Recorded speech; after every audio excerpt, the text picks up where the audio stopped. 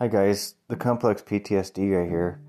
I'll start out by saying that I'm not a doctor or psychologist. I'm just a person living with complex PTSD, and I'm sharing my own experiences and ideas. I'm going to talk a little bit about a different type of therapy that I recently came across that I might actually end up trying myself. I'm also going to share a little bit of family history because it relates to why I got interested in history. And I'm also going to share a movie series that I've been binge watching that I'm sure you've all heard of before.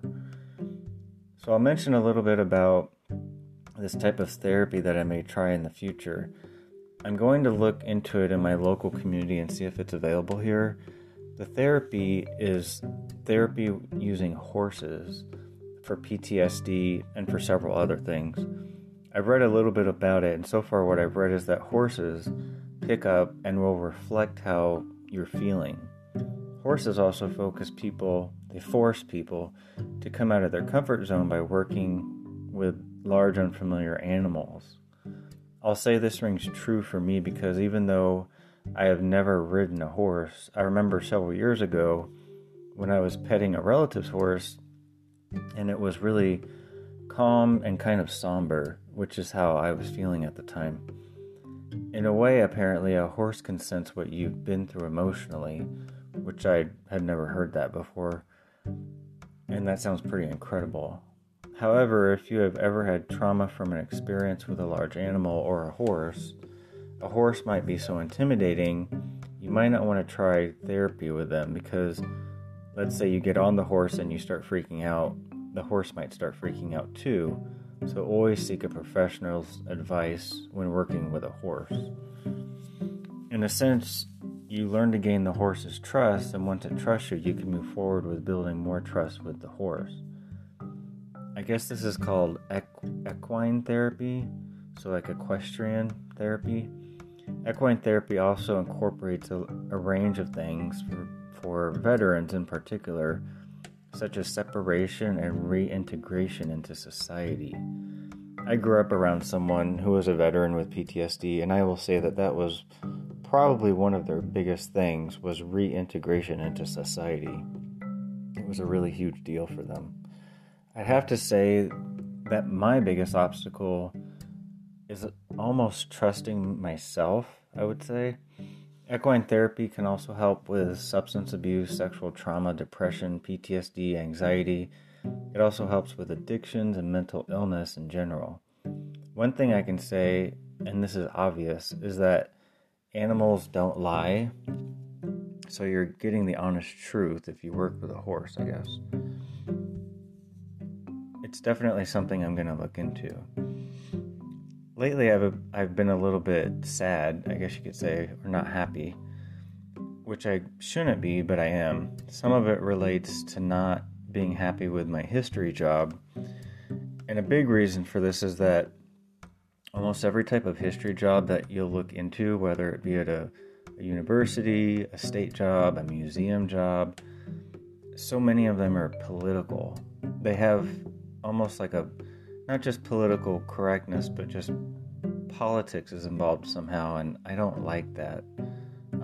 Even my volunteering experience, it was kind of political. It kind of turned me off of history to a degree. I was recently talking about this with a relative because I mentioned that for the past, I would say about 4 years or so, I just really haven't been as happy. They thought it had to do more with the fact that in my history job I don't work with a lot of people all the time, so I'm kind of alone just working, and they may very well be right. I think it has a lot to do with the politics though, so maybe a horse would help with therapy for the sadness related to that. I also tend to always have anxiety anyway, and depression I've struggled with for years, and I know I have an addictive personality, so there are several ways I would benefit from doing therapy with horses.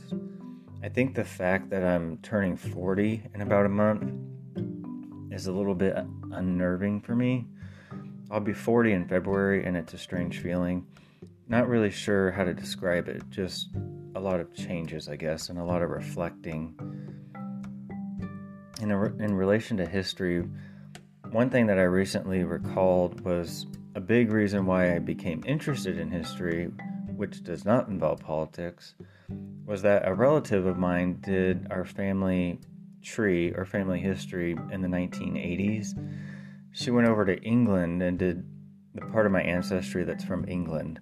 I'm only about 17% British Isles when I had my DNA tested. I'm 50% German, and I'm about 15% Italian. But the English ancestry she found was pretty interesting because some of it was related to royalty, and so there's better documents that have been preserved related to people who worked for royalty, I should say. I'm descended from the Wyatt family, W-Y-A-T-T. One relative was Henry Wyatt, and he was locked in the Tower of London, and he was supposedly brought food by a cat, so there's like a little story called The Caterer, which is the cat-er, and how the cat would bring him food, and it kept him alive when he was locked in the Tower of London. I believe he worked for Henry VIII. A lot of this you can find on Wikipedia. I know that's not the most reliable source, but it's on there.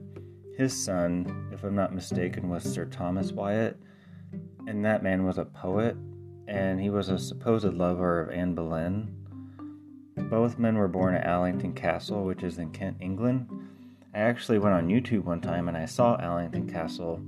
In the late 80s, they rented it out, and there was like a strongman or like a Superman contest where these guys did these strongman events there. I think some professor or dean or somebody related to a college from America lives there now.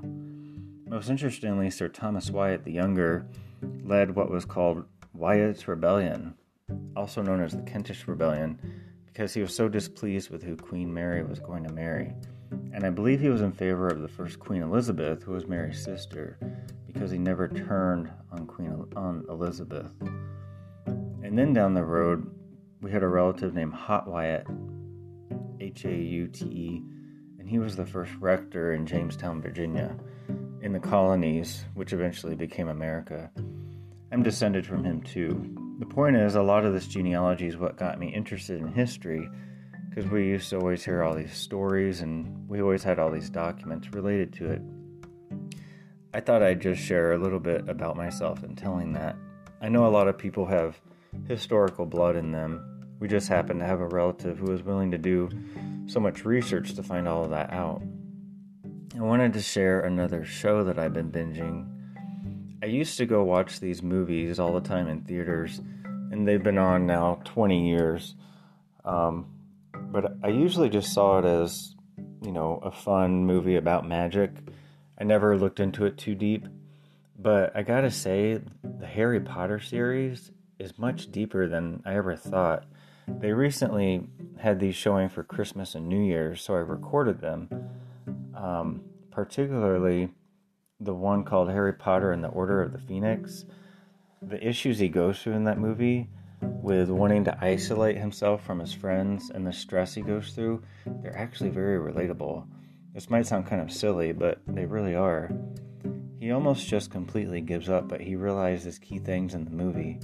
Like, people who want you to fail will want you to isolate because they know you're stronger with a support network. He also finds it in himself to mentally overcome Voldemort, or the dark forces, because they're in his head, and he worries he's actually turning into a bad person, because in one of his visions he was a snake attacking his friend's dad. His loved ones show him that the dark forces want him to question himself, and in one particular scene about the family tree, Harry tells Sirius Black that he worries he's becoming like Voldemort, and Sirius, his godfather, says we all have good and evil in us, but it's really about the power we choose to act on, and that's who you really are. That's such a great line and scene in the movie. There's some really deep stuff in that movie, things I'd never noticed when I first saw it, because some of my trauma hadn't been brought to my eyes. I hadn't been diagnosed yet, as clearly as I would see it later.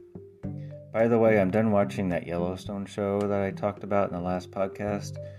It became just way too dark for me, and it started to become repetitive, which most shows do. Especially after the 4th season, some of the stuff was way too much, so I'm done with that. I had to get into something a little bit more positive.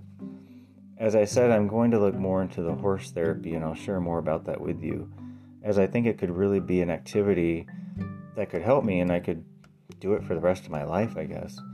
I've started attending my support groups regularly, where we talk about addiction and all types of things, and we meet every Tuesday night. I've been really good at changing my schedule so I can be sure that I'm there, and they really are helpful. That's most of what I wanted to share. This is the Complex PTSD guy signing off.